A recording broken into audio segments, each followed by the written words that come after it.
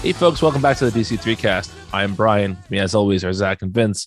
The boys are back in town. The three of us are back together after a few weeks apart. And we're here to talk about Aquamen #1, written by Chuck Brown and Brandon Thomas, illustrated by Sammy Basri. So we've been talking the last few weeks about the end of both Black Manta and Aquaman the Becoming that we're leading into this issue. And Zach, let's start with you. What did you think of this first issue of the new Aquaman ongoing? I thought it looked really good. I thought it was an interesting premise, but I thought it felt a little. I kind of wish it had been an oversized issue because I thought that the point that it ended was a little awkward. It essentially ended on the same point that Aquaman the Becoming ended on. Yeah. I wish it had gone like a little bit further than this. Like maybe if we had just gotten an extra 10 pages or so, with it being kind of like a debut issue that is combining these two series that we had been seeing. I think it's a really interesting premise with Atlantis joining the United Nations and that happening at the same time that there are all of these Atlantean sleeper agents just kind of waking up around the world, and Arthur and Jackson and Black Manta, I forget his human name. David Hyde. David, okay. All kind of like dealing with that separately and then coming together at the end. It's really good premise, I think. I just wish we had gotten a little bit more of a look at kind of what the shape of the series is going to be and what this immediate threat is going to be in this first issue. Yeah, I had written down that page 20 should have been page 10. Like if they had done everything in the first 20 pages in the first 10 and then gave 10 pages for the fallout to happen, I think it would have been a much better issue. Yeah, I agree. Vince, what do you think? Pretty much the same feelings. Like I think all the pieces are in place. Everything is totally solidly conceived and well written. Like all the dialogue's nice and lean and tells you everything you need to know and nothing that you don't. And I think the premise is a little ordinary or expected. Like for example, Ocean Master's back and he's mucking it up on the surface world and making Atlantis look bad, but to him it's in service of Atlantis, or he's mad that Arthur is a weak king or whatever the typical Ocean Master thing is, so all of that is very ordinary,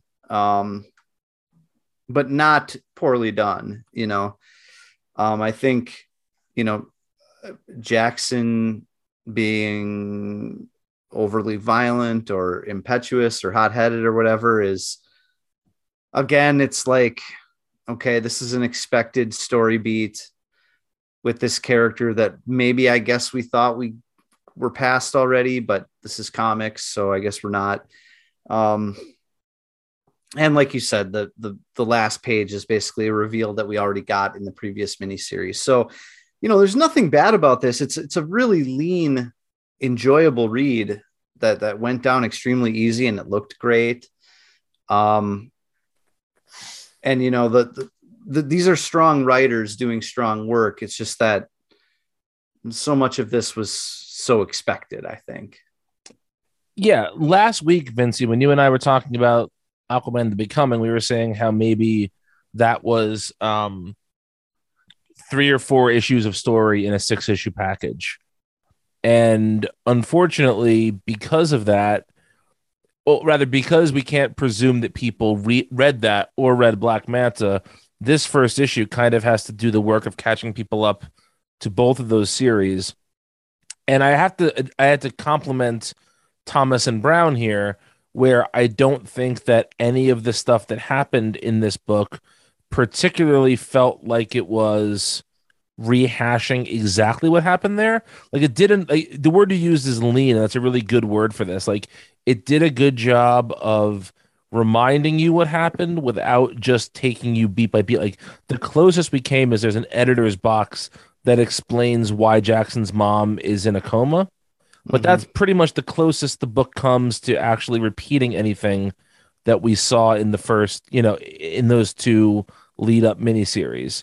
So I think that's actually a really good sign for the book to come, that the writers can do such strong work reminding us of things, or rather establishing a status quo without just repeating everything we already know. So I really did enjoy it from that perspective, but I can't help but feel like we knew all the important stuff here already. And that's just kind of a bummer in general with comics, how things seem to be just, even though everyone I know complains about it, things just continue to be decompressed in this way in comics. And I think whenever I read a story like this, I always think like, they need to start trusting the reader, and that they'll either get it or they will go back and check out the series that led into this. But I know that that's unrealistic, right? And not only is it unrealistic, but I kind of think comics have never worked that way. And I feel like that's I have a false memory of comics that used to trust the reader to know the backstory more, but I don't think that was ever the case. I think you constantly had characters giving exposition about stuff that happened in the past to catch people up. So I think this is just a function of comics that has always existed and kind of annoys me. And so this certainly is not, it's a good issue. But again, it's got the trappings of something that, people who have read hundreds of comics in their life don't necessarily need. You know what I mean? Right. Yeah. Zach mentioned this up top, but I do want to shout out Sammy Basri's art, specifically Basri's Jackson. I really, really enjoy, and I think that Jackson. What I like about this is there's the sequence where Jackson and Arthur are both doing battle with Ocean Master and with the sort of the giant sea creature, and Jackson and Arthur are illustrated like completely differently in terms of their, like, the actions that they are doing. And I think sometimes when you see these with these fight sequences, you get the artist can take some shortcuts and sort of make both of them look like they're more or less acting in sync of one another. But like Arthur's actions are much more deliberate and slower and not as flashy as what Jackson is doing. And I think that's a really good choice, like character wise, and also just a nice way of differentiating them visually when you're in the battle sequences. So I think Sammy Basri did a really, really nice job with this issue. Yeah. Any other Aquamen notes? I liked when the one sleeper agent's eye started pooling with blood like Joe Biden. Yeah. And then he started mumbling in Atlantean, just like Joe Biden does too. We're gonna get the wrong kind of comments because of these statements here. But yeah. All right, well, let's move over to Deathstroke Inc. number 6, written by Joshua Williamson, illustrated by Paolo Pantalena, rather. Are either of you guys familiar with Pantalena's work before this? I liked it better when it was called Howard Porter. It is a very similar style. Yeah, no, I'm not familiar. Neither was I. I wasn't sure if I had missed a book that they had done that I wasn't aware of. Yeah, no. It looks like 90s Image Howard Porter. Yes. If that were a thing. Yes. I concur. All right, well, let's talk about it. Vince, what do you think of this issue? Talk about lean. I just called Aquamen lean, and this issue is like insanely lean. A couple things happen to move kind of the meta narrative forward, but they happen so quickly and with such little exposition. Like, I'm not sure whether I loved that or hated that. Like, actually, I think I loved it. I think I didn't love the issue, but I loved the way that it was structured. I do kind of sometimes wish that comics would move at this pace more, because this does feel like 2 or 3 issues worth of story. Yes. For what we usually get. Yeah. And yet somehow, like, when you say that, you think, oh, that means it's padded with exposition, and no, it's just shit is just happening. There's only like 3 or 4 scenes in this whole issue. And like, from the time we see the Justice League talking to Ollie about Dinah and what she's doing. And he's like upset that she didn't tell him that she was working undercover with Trust, from the moment that scene starts to Dinah breaking in and then them going to storm Castle Deathstroke. That's like 2 or 3 pages. And that's an entire, that's an entire like half of a comic in other comics. That's an entire issue of Bendis Justice League. Yes. Yeah. Exactly. That's perfect. Yes. That's that. Mm-hmm. Absolutely. So I really like this. I didn't love it. I didn't love it like I loved some issues of Williamson's Robin that were just like gabagool, but it is operating on a similar wavelength, I feel. And there's even cameos at the end from characters from that book. The art, what I described as like 90s image Howard Porter, I didn't hate it. I don't think it's like the ugliest thing in the world.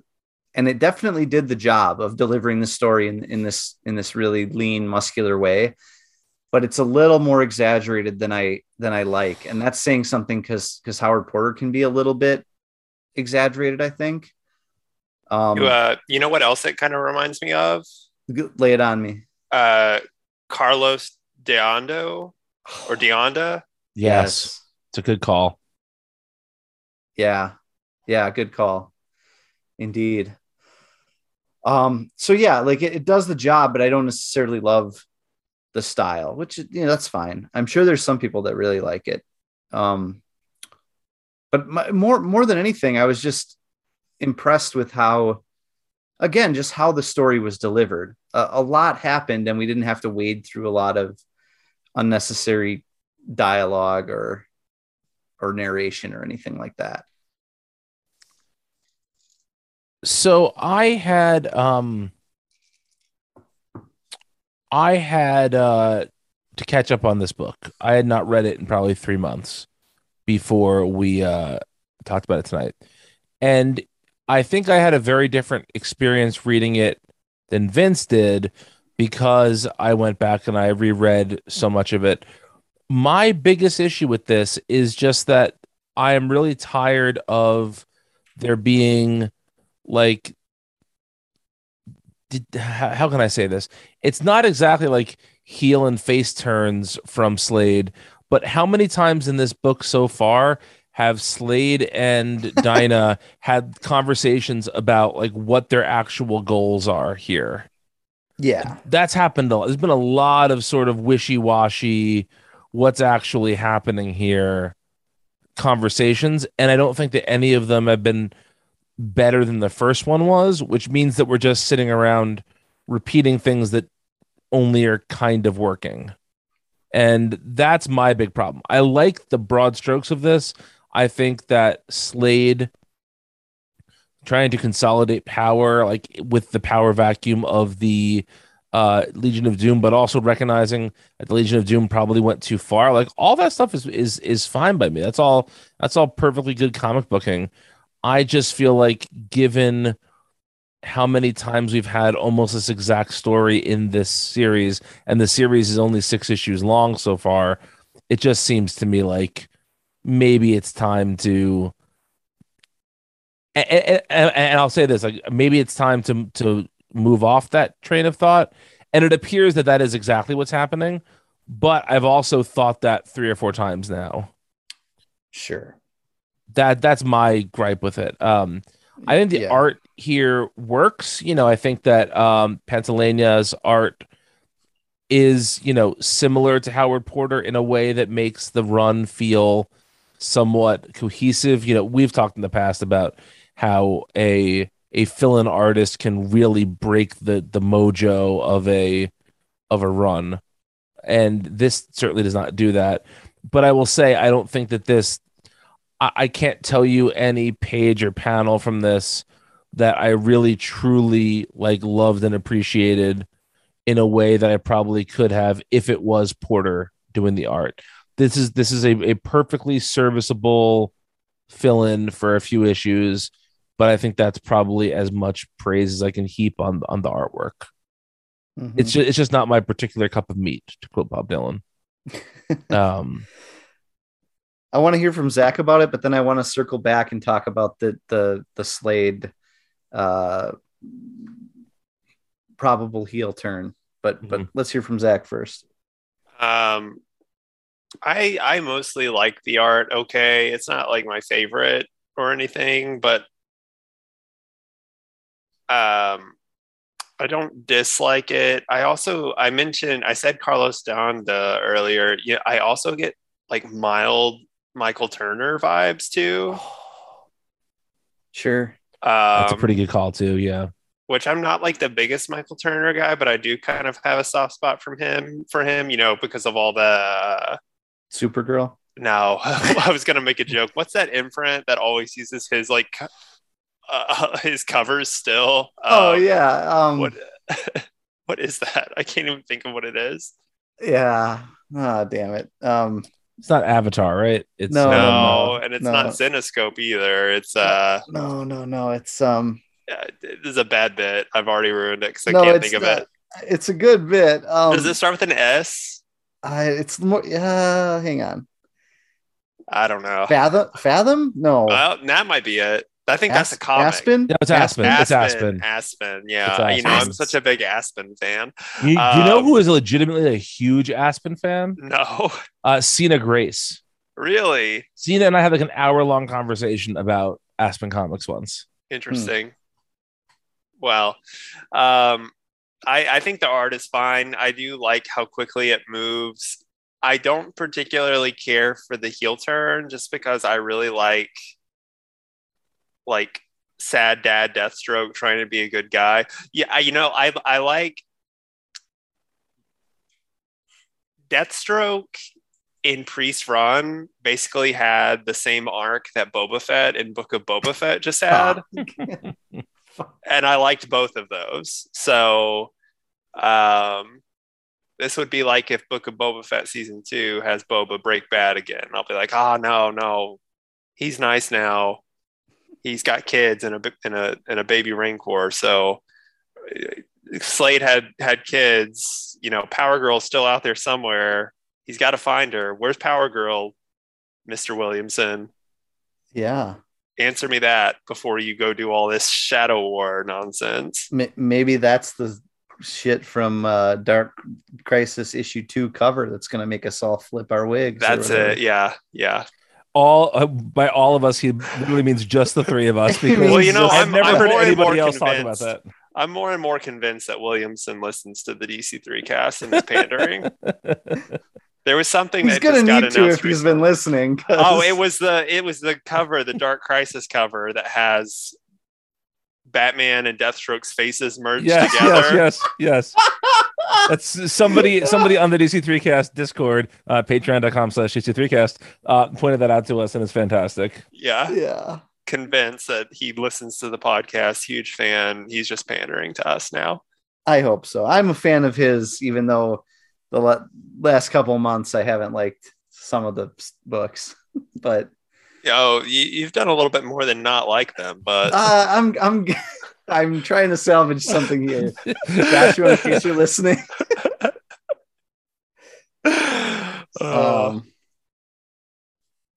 Yeah, no, but I like this. I definitely. Do you have anything more, Zach? Otherwise, I do want to talk about so as far as the Slade heel turn goes, I am loath to think too hardly about comics and how they relate to movies and TV, because we know that they don't necessarily line up when it comes to Marvel and DC. I know they do certain things to try to, like with Peacemaker, like, hey, Peacemaker is a big thing on movies and streaming right now. We're going to flood the market with Peacemaker, even though most of it is not going to resemble the Peacemaker from the movies and TV, right?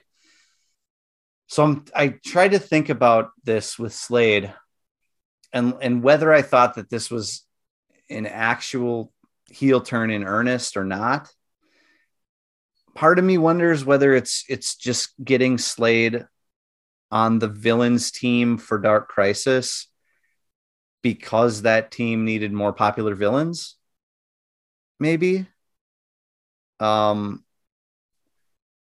of me also wonders whether weirdly Deathstroke is not going to be the secret key to the villain's downfall in that too. Like, it would be the perfect opportunity to have him do like a covert villain turn, end up on the villains team for Dark Crisis, and then by the end you find out he's been working with the heroes the whole time. I don't know where you go with that character from that, but I do like that. Like, I don't know where that sets up Deathstroke comics going forward. Right. It's one of those things where they so clearly want to make him a complicated anti-hero type, a tweener, somebody who's between heel and babyface, to continue the wrestling metaphor. Sure. Yeah. Right. And so I don't know how a full heel turn serves that. So I'm somewhat convinced that it's not going to be that. I think much like killing the Justice League, they need you to believe that that's what it is for a while. But I don't think that's the final destination of that character. I also think that, like, in movies and TV, they're going to want to make him somewhat complex because you're not going to make a movie about a villain, you know? And I think if they ever make a Deathstroke like starring vehicle, I think they would like to, is my sense, but we'll see. I mean, almost every major DC universe has had a hint of Deathstroke as of late. So you have Deathstroke on Arrow, you have Deathstroke on Titans, you have Deathstroke in the Snyder verse, right? So I feel like, I don't know if they want.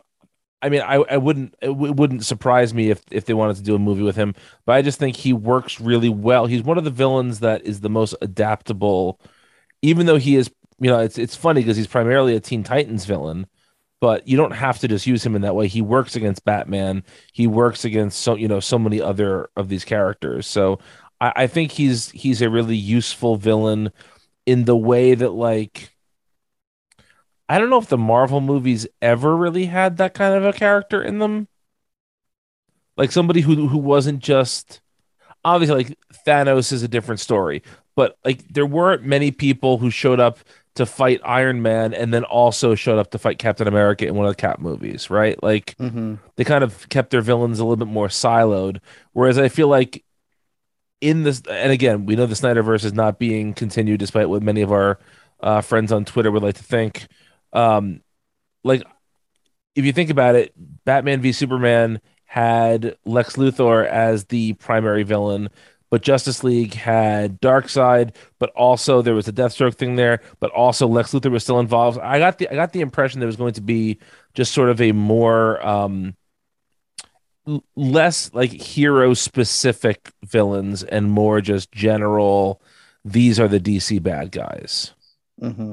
And so I think that Slade could fit into that pretty well still. But that has nothing to do with this comic. Any other thoughts on this comic? When does Shadow War start? Is that Is that May or April? April, I believe. April. Okay. It might even be the end of March, actually. Yeah. I know next month starts the World War III, or is that what it's called? No, the Earth 3 War. War for Earth 3, I believe. Yeah. That started next month, and I think this starts like right after that. And I think Shadow War starts pretty much right after that ends. Or somewhere in that ballpark. Sure. All right, well, let's jump over to the next installment of Shadows of the Bat, Detective Comics number 1054, written by Mariko Tamaki and illustrated by Max Rainer. Zach didn't read this, so Vince, what'd you think of it? I'm a big goof. I totally forgot. And I also realized that I still need to go back and read the last issue from the episode that I missed. The week you're away? Okay, yeah. I'm like totally out of it. You got some work to do. I do. It is funny though. I will say really quick that I did try to like flip through the like beginning to start. I was like, oh, I can catch up on this really quick.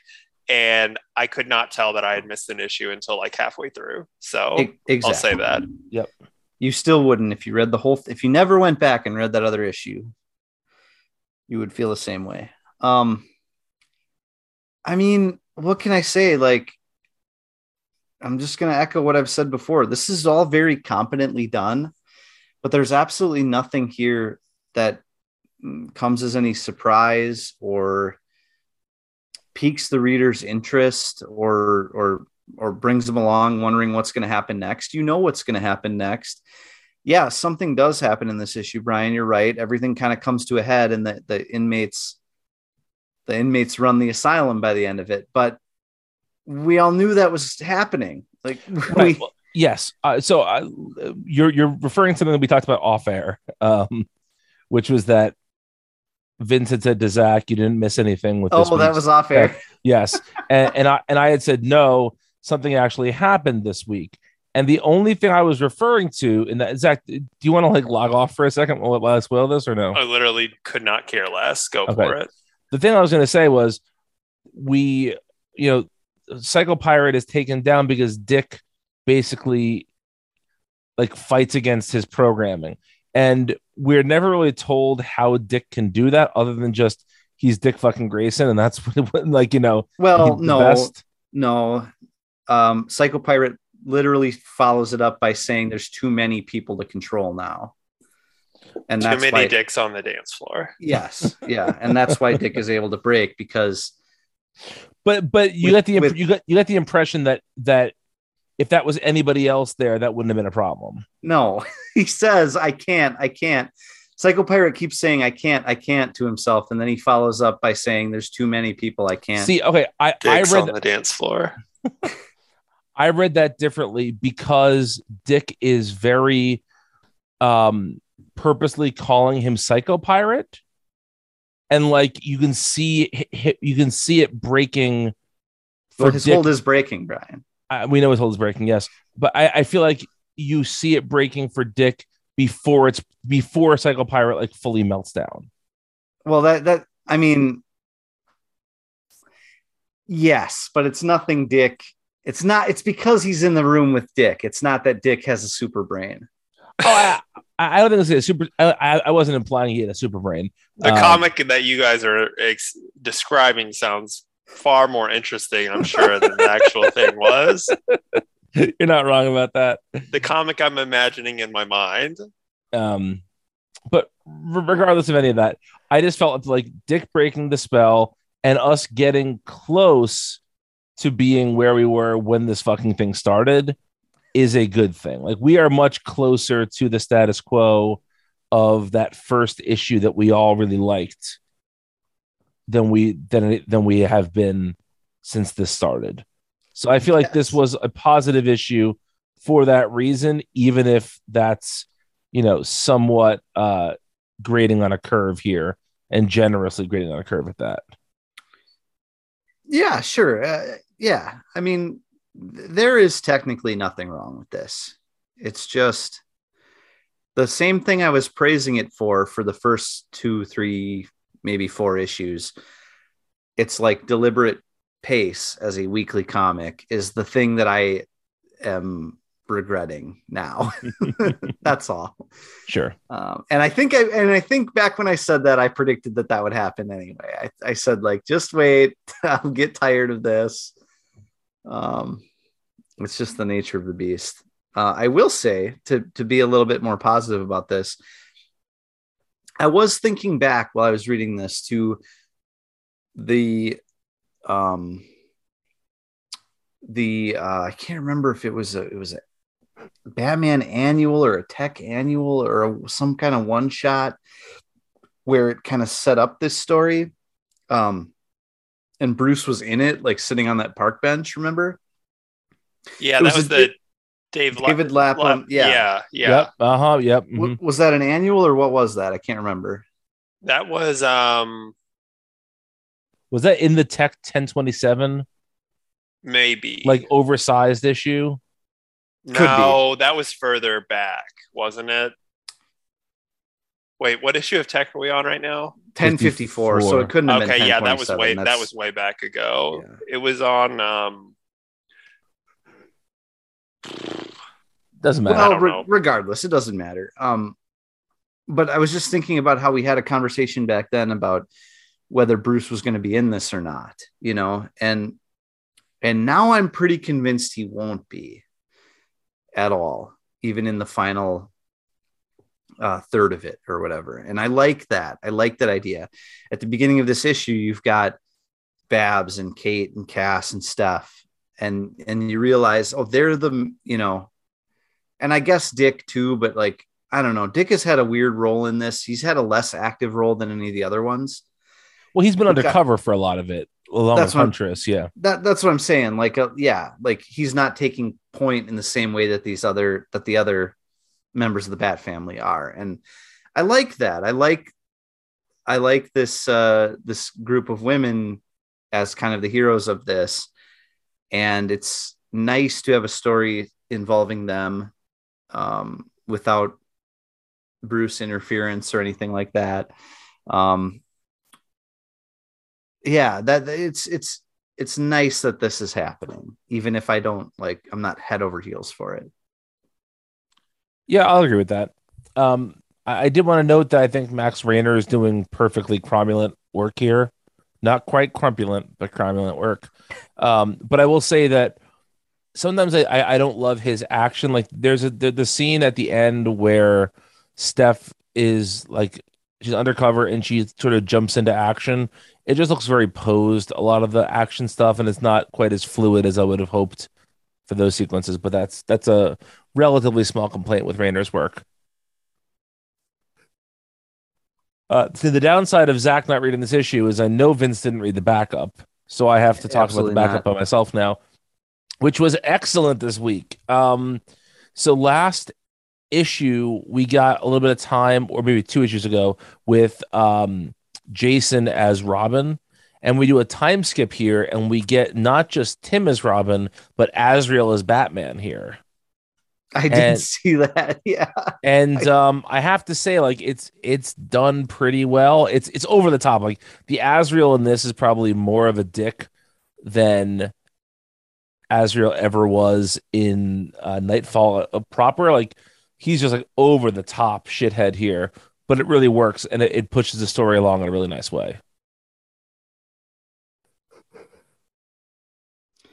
I did flip by and saw that costume and was a little bit blown away by it. There is nothing like that terrible Nightfall costume. Oh, terrible. Yeah. Okay.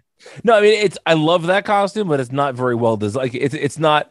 Sometimes I look at the Bat costume, like that's really nicely designed. It's very sleek, and you can see how it would work in shadow. And this is just like a gaudy ring. Yeah, no, it's great because it's like it exemplifies the 90s so perfectly. It looks like there was like a line of Batman action figures that had no connection to anything else. There was like Polar Freeze Batman, and yeah, I had one of those. Yeah. Yep. It looks like it could have been straight out of there, and to me, that's beautiful. I agree. Well, let's take a break, and when we return, we'll talk about our final 2 books of the week. And we're gonna have some thoughts on these 2 books, I think. So stay tuned. Hello, everybody. My name is Mike. And I'm Greg. And together we are Robots from Tomorrow, a twice-weekly podcast appearing at multiversitycomics.com. Each week, we take some time to check out books hitting shelves on Wednesday that are worth your attention. And each month, we dissect the previous catalog. We also have long-form discussions about books we've enjoyed, like Dan Clow's Ghost World and Jack Kirby and Mike Royer's Commanding. And if that's not enough, we also do creator interviews. Some of the talks you'll find in our archives feature Mike Mignola, Leila Del Duca, Sean Martinborough, Emma Beebe, and Greg Rucka. So that's a lot of content for everybody. Please subscribe to Robots from Tomorrow in iTunes or Stitcher so you never miss a thing. Robots from Tomorrow has hours of comic-focused entertainment week in and week out. And now, back to your show.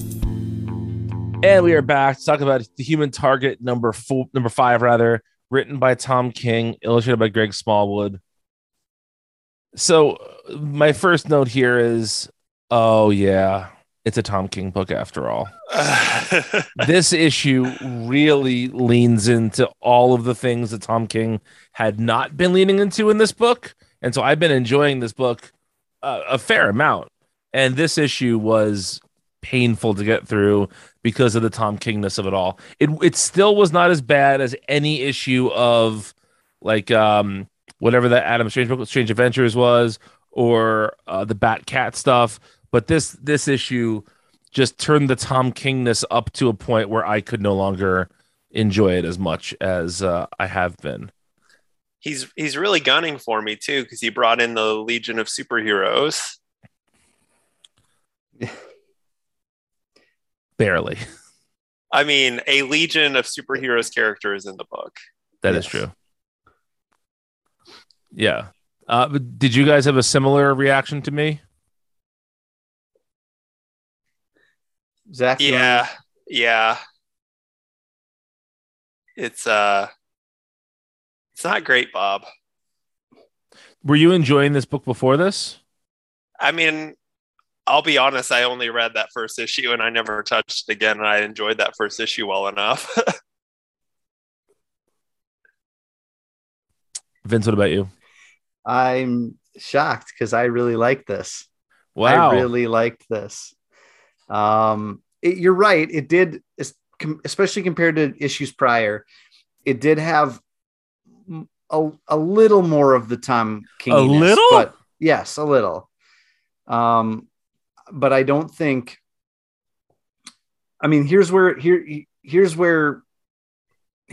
does have a little bit of that. There's a little bit more of the repetition in the dialogue or the narration where a little bit. Yes, a little bit. Yes. It's not nearly as bad as anything else he's done in that regard. And the thing about it is, at least like in this issue, every one of these characters reasonably sounds like the character that they are supposed to be. They're not using vernacular that would be outside of their character. They're not trying to be too cute with their dialogue. They're not like doing little banter with one another that no human being would ever say to another human being. You know, there is a little bit of the repetition from King that we know, and there's a little bit of the kind of like the structure of the issue is a little too cute, I think, as far as like, yes, how many times we're flashing around to this, but at the same time, if this were a book by a writer that we didn't already intimately know their work, that flashing back and forth wouldn't be notable, I think, because of what the issue is about. You know, the issue is about Imra sort of teaching Christopher Chance how to deal with mind reading and actually do a little mind reading himself and like block certain memories out and things like that. And so, you know, because of the premise, the structure works better than when Tom King does it for no reason. There's other comics where he's doing that thing, and it's like you are doing this for no other reason than to disorient the reader into thinking that you wrote Pulp Fiction or something like that. Here it's at least done with utility, and I appreciate that. Now, I don't love this. I'm not like over the moon, but it is honestly, it is so much better than anything else King has written for DC, I think, since Omega Men. And even that has like an amount of unreliable narrator to it because it's been so long, and we refuse to go back. Yeah, if I go back, I could easily hate that book and not know it. But I honestly think if you try to read the first issue again, you wouldn't be able to make it past the rest of the series. I don't doubt you. I do not doubt you.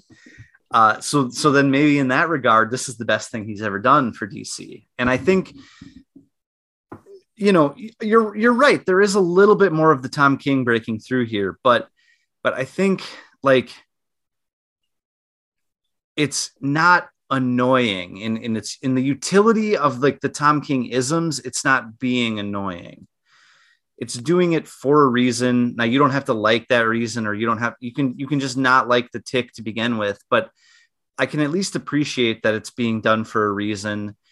And I think this really is avoiding some of his really annoying tendencies. Nobody is I could totally see somebody in this issue like whistling or singing to themselves as he's going about his mind reading exercises or whatever. No, instead they're just saying pass the salt 400 times. But that's like the top in Inception. Yeah, that it's a totem, it's just a recurring, and I understand that, but it was done so much that, and here's the other thing, like you said, if this was a book written by Com Ting, a new writer who we never seen before, like I probably would have felt it was repetitive, but it wouldn't have grinded my gears the way this grinds my gears, to quote one of Vince's heroes. Just gonna leave that where it is. But sorry about your Packers. Yeah, exactly. It seems to me like, and again, when it's very hard to unknow something, right? So when that Tom King is a repetitive schmuck, that's harsh, it's hurtful. When he writes like a repetitive schmuck, that like it's just gonna get stuck on my craw easier. But I do think that this issue plays those beats a little bit too often. Like I don't think there's anything wrong with those beats. I just think that it would have been far more effective if those beats happened half as many times as they happened in this issue. Especially because there are a lot of things in this that are supposed to trip you up a little bit, like wait a minute, now it's no longer ice, it's fire now with Christopher Chance in bed. No, wait, it's not Christopher Chance, it's Martian Manhunter. Like there's a lot of those sort of like little hallucination things that maybe are mind reading stuff, and maybe it's just sort of a fear, whatever. Like all that is, and I think all that can be interesting, but I think when you couple that with all the repetition, it just starts to feel like, okay, you're obfuscating a thin bit of plot here by doing all of this repetition and all of this hand waving to distract me from what I'm actually looking at here. That's what I really felt here, was that, and I, again, much like Deathstroke Inc., I had fallen behind on this book, so I read this not quite in one sitting, but in a couple of sittings. I went back and read the first issue again too, or the entire miniseries. Man, I can't imagine what it's like to have that much time to read comics. I'm just kidding. I read all of Jeff Lemire's Green Arrow this weekend. I was just going to say. So I read 6 issues of a comic here.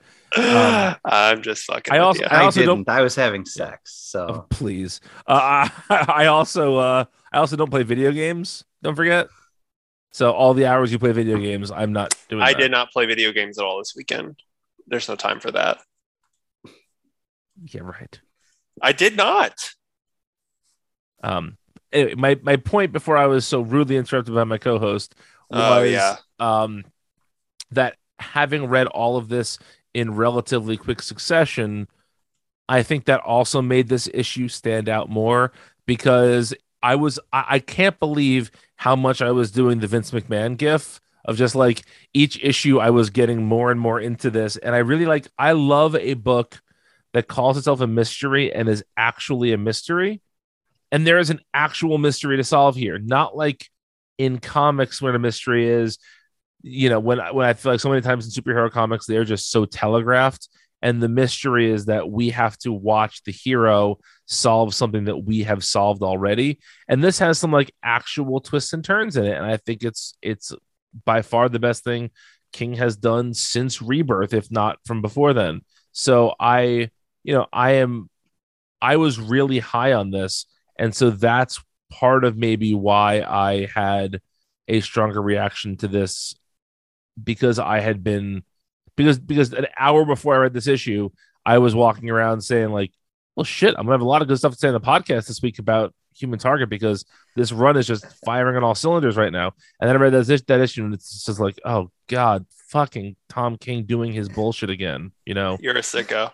I do maybe wonder how I would have responded to this issue if I had gone back and read the whole thing.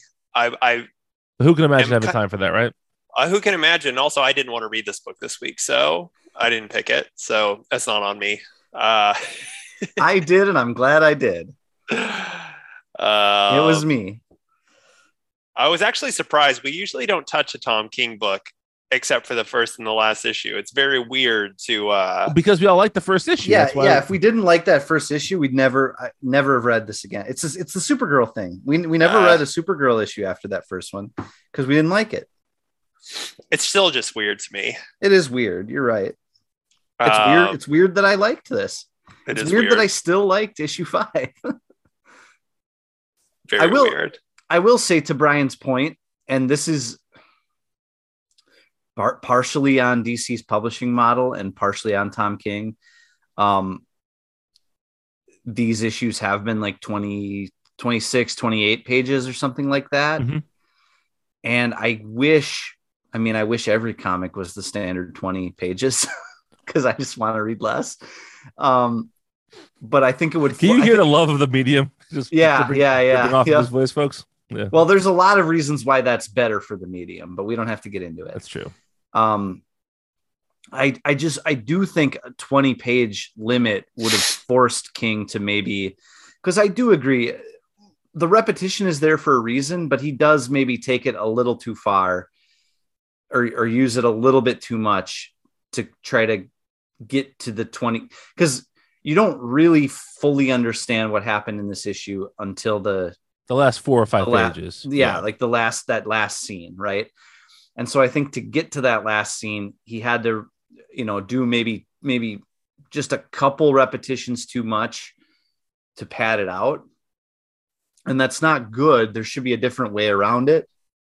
But I kind of think that's what we were dealing with there. Because as I was reading this, I thought, this feels long. And then I counted the pages and it was 28 pages or whatever. And I imagine there's a way to shore this up to 20 and still hit all those notes he needed to hit to get the reader to understand what was going on without some of that repetition. But yes. Then it's a different comic. So it's not the comic we have in front of us. But it's probably a better comic. You're right. And the one thing that we should be saying here that we haven't said, and shame on us for not saying it, is just how good Greg Smallwood is on this book. Easily the best part of the book, no doubt. This issue had the least amount of ice that we've seen after the first issue, probably. And his ice is just fantastic. I think Ice is one of those characters that you recognize her because she has a relatively unique like costume and look or whatever, but there's nothing about Ice's face that I think a lot of writers can hone in on and make her feel like a unique character. And I feel like Smallwood instantly gives her more personality and expression in her face than any artist has done for her in many, many years. And I think that Smallwood has done a really good job of showing the sort of flirting between the two characters in a way that it sort of seems like both of them are maybe playing the other one just a little bit. And while none of that is like a lesser artist would show that in a way that makes it look not like they're being sneaky, because people are just very bad at drawing subtlety, especially like subtle emotions that aren't anger or lust. And so, but Smallwood does such a good job of just showing these characters for, um, you get the sense that something is amiss, but it's not beating over the head with it. It's a really, really well drawn comic, and I'm glad to see Smallwood, who I've liked for a long time. I'm really glad to see him get on a Tom King book, because it probably means he'll get an Eisner nod. Yeah, and it's wild because I've seen other artists who do this sort of thing where they're doing like a throwback look or minimalism, and then you do miss out on the subtle detail, right? But Smallwood does both. Like, some of these panels are really minimal. It's just somebody holding a salt shaker or somebody holding a gun or just somebody's eyes. But you're right. The subtle expressions, the subtle details are all there. And it's like if you really zoom in on some of the stuff that he's drawing, like the hair or like the musculature on Martian Manhunter's arms, they're like little squiggles. But you pull back and it makes like a completely detailed picture. Every line is exactly where it should be, even if sometimes they look like squiggles. You know what I mean? Yep. It's crazy. Like, just like one of the details I noticed is that when Martian Manhunter's like curled up in bed and saying, "That's not me, I'm someone else," the shading on him, it's just a bunch of like, it looks like thick marker lines, but it all comes together to make this perfectly defined body for this character. Like, every little choice he makes is the right one, it feels. Yeah, I completely agree. This is a fantastic looking book. And I really, really feel like this book could still turn out to be the best thing Tom King's done at DC in a very long time if he just tightens it up. And I think that part of this is also like, when someone is in recovery, you want them to change their people, places, and activities and all that. And I feel like when you put Tom King in a story that needs repetition, he just goes back to his old habits and can't break them. So I hope that future issues won't have the opportunity for him to dig as deep into his wheelhouse as maybe he had in this issue. All right, well, that's it for that book. We have one more book to talk about, which is Teen Titans Academy number 12, written by Tim Sheridan, illustrated by Tom Derenick. And can I start this one off, boys? Yeah. Okay, so anyone who listens to this knows I'm the Teen Titans boy, knows how high I've been on this run. And I have to say, this season finale, if we're calling it that, really fell short for me for a lot of reasons. I did not think that the Red X reveal was particularly revelatory, and I cannot wait to hear who Zach thought it was. Because off air, Zach looked through this book and was like, "Oh, I thought it was somebody really interesting," and it's not. So we'll get to that in a minute. But I did not think that the Red X reveal was worth like all the hype that had been thrown at it in this run.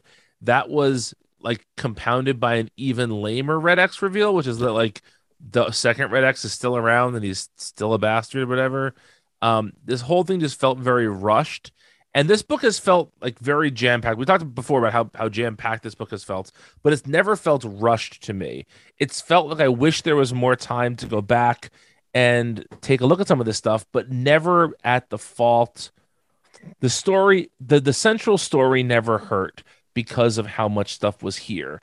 But this issue tries to pack a whole lot in here, and it feel and important. And the same thing of last issue too. Where like last issue we saw the Shazam family say Shazam, and then we never saw them transform. And there are similar things in this issue where it just feels like the corners had to be cut to not show us certain things, and certain things seem rushed, and just overall this to me is the last 2 issues do not live up to what the first 10 were. Now, the book is not ending, and so this will only be, hopefully a footnote in what's a longer run of this book, but it just felt like it was both too neat and too sloppy, too rushed, and maybe not enough meat on the bone. But ultimately, the Red X thing is just did not land for me at all. Zach, who did you think the Red X was? So I saw Brick and thought Bunker. But we saw Bunker like a page before that doing stuff. It doesn't matter. I was flipping through the book when I first saw it. Like I just flipped through the page. Like I didn't pay any attention to the rest of the book. We saw Brick in other issues of this that like would also make you think that he wasn't Red X. So yes.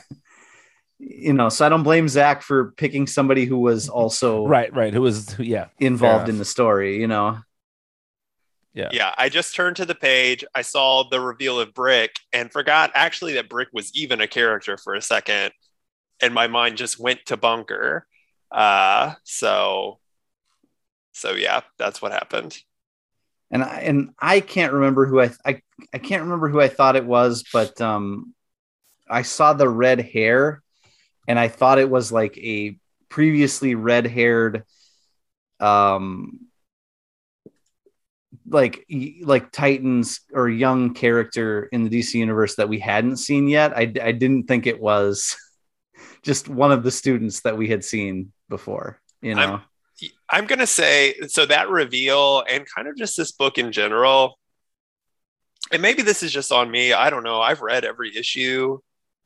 I have a hard time remembering who any of these characters are, especially when they're just talking about them by name, unless it's like, Stitch. yeah. Unless it's like Stitch or Tubi. Maybe the Batpack. Maybe the Batpack, but even Gorilla then, Greg, come on, you're just talking about Matt and Brick, I think. Yes, well, that's true. I guess. Yeah. No, there are like some other people. Hold on, I'll tell you specifically. There was like one page when they were talking about a bunch of people, and I'm like, I don't know who any of these people are. Let me find it. You guys can talk amongst yourselves. So sure. Vince, talk about this for a minute. Yeah, I think I felt the same as you, Brian, but I will say I love this series, but this issue didn't feel like an issue of this series. That's a perfect way to say it. Yes. Yeah. It, like previous issues of the series we've talked about, they feel almost overstuffed so that they're giving you all this good stuff constantly.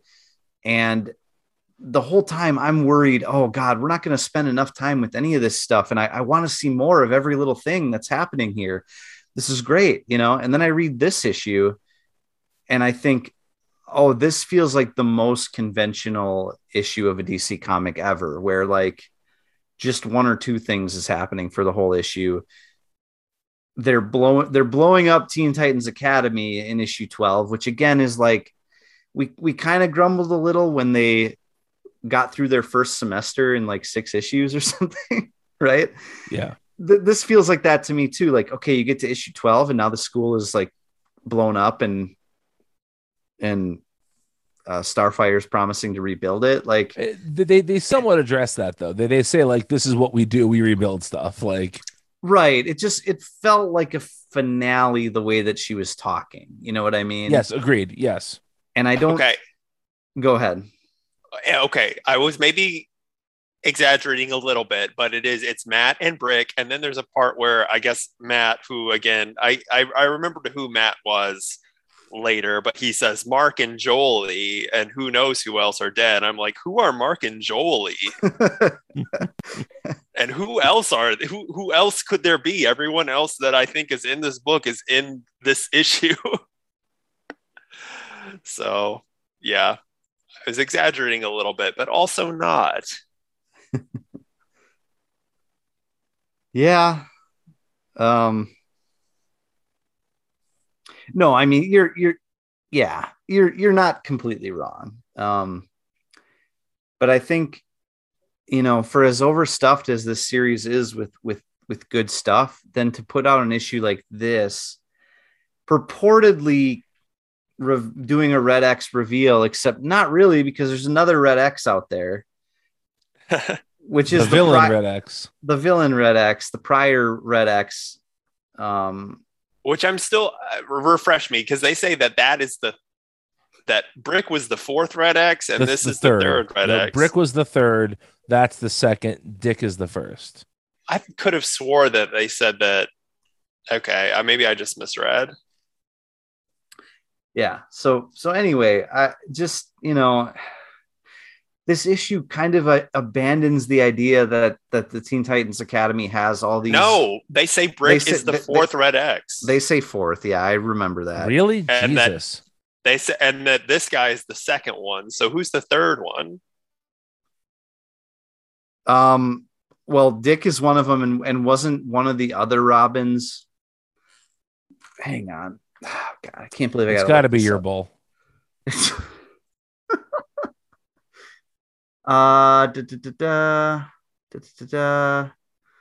Dick Grayson, number 2 was unknown.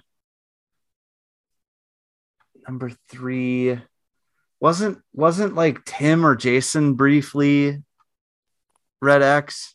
See, I don't think we ever had any clarification on that. I wish I would have looked this up before right now, because I'm pretty.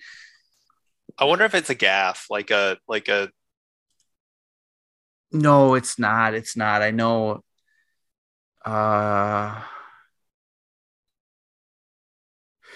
Anyway, what I was saying about this book is, it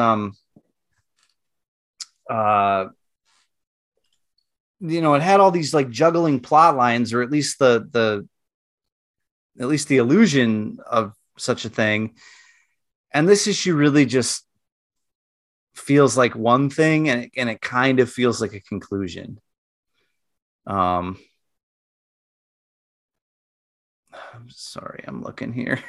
No, I think that's very true. I had written in my notes that this feels like a finale. And don't forget, we had been told in an interview by Sheridan on a lesser website, the multiversitycomics.com, that this was going to be he was going to be off the book as of issue 12. And so this was, I think, fully intended to be the season finale of some sort of this book. But it feels a little rushed, though. Still, it does. It definitely does. Well, it's weird. I wonder if there are certain things that got editorially moved around that, yeah. It feels very weird that we got that like Batpack 2-parter. Yes, now. even though I really enjoyed those, they were good. Yeah, and I'll also say that also had that great Steve Lieber art. Mm-hmm. Yeah, so those were excellent for that reason. Isn't it wild that we might be getting the Cyborg Changeling mashup from Future State? Yeah. There's a couple of Future State things seemingly really being leaned into here. And that's a really fun one, I think. Yeah. Anything else about this book, boys?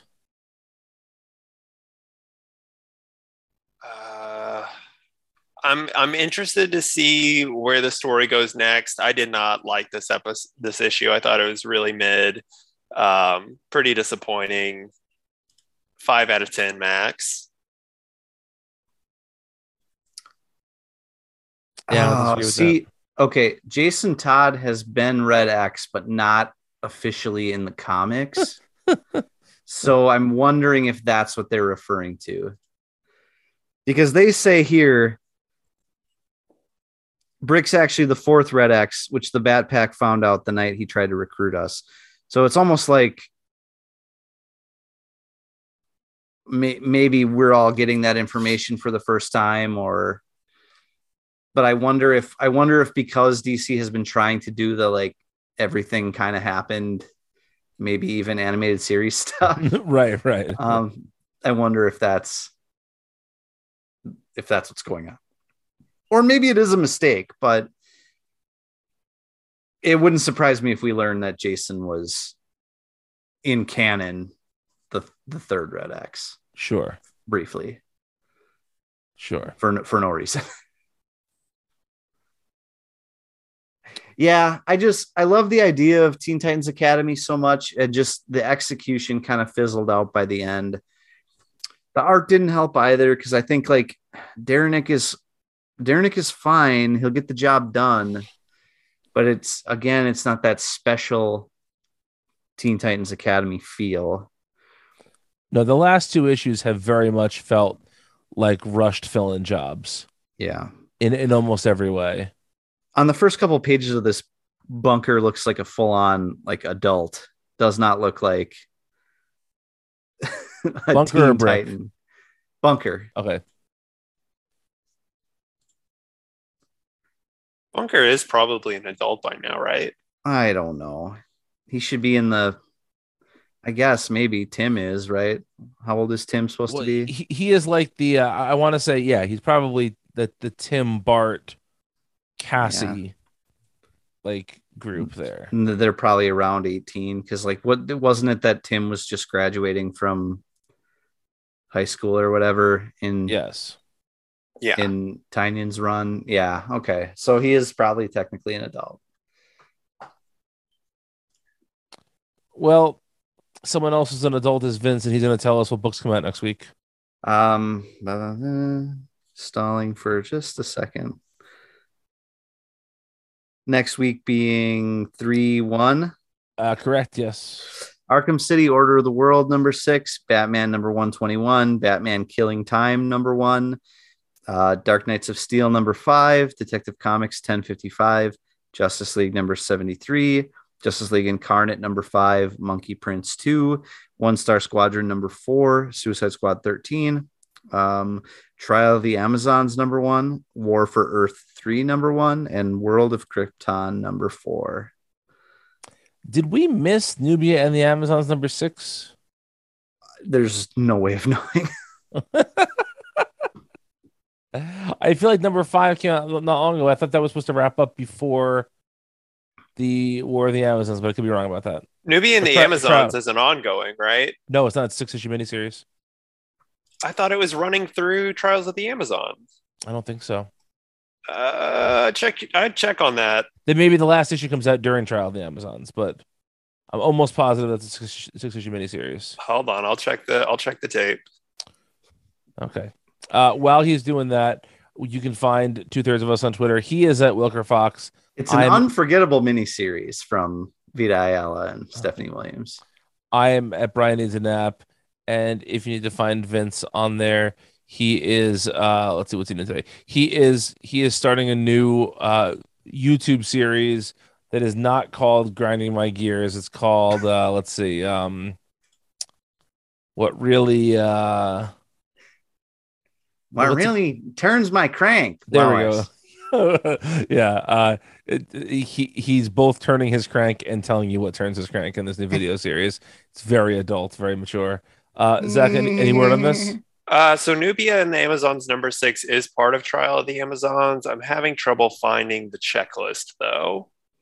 I'm almost positive that's the last issue of the series. Might be. All I know is it is an unforgettable miniseries. You guys stall for a second.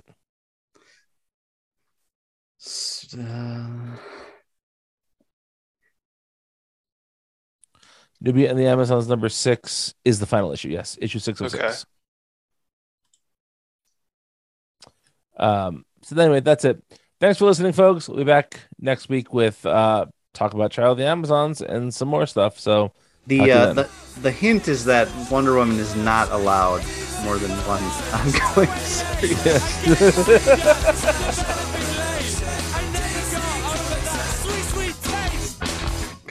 Punching myself in the cock right now. this fucking story. It just keeps going. I'm gonna cry, actually. Did you look at it yet? No, I'm about to. I'm just scrolling through. Mm-hmm. Oh, come on. Hold on. I'm going. Look at the caption. Look at the caption for next issue too. Oh, come on. want to fucking die. Malibu Space Hold on. Stacy's new hat. Bullshit. The fuck is I'm this? going. Hold on. I'm coming. Hold on. Whoa. Didn't know it was that kind of night. That'd be funny if that's how he always says it. Yeah. Hold on. I'm coming. Very impatient. Oh yeah, baby.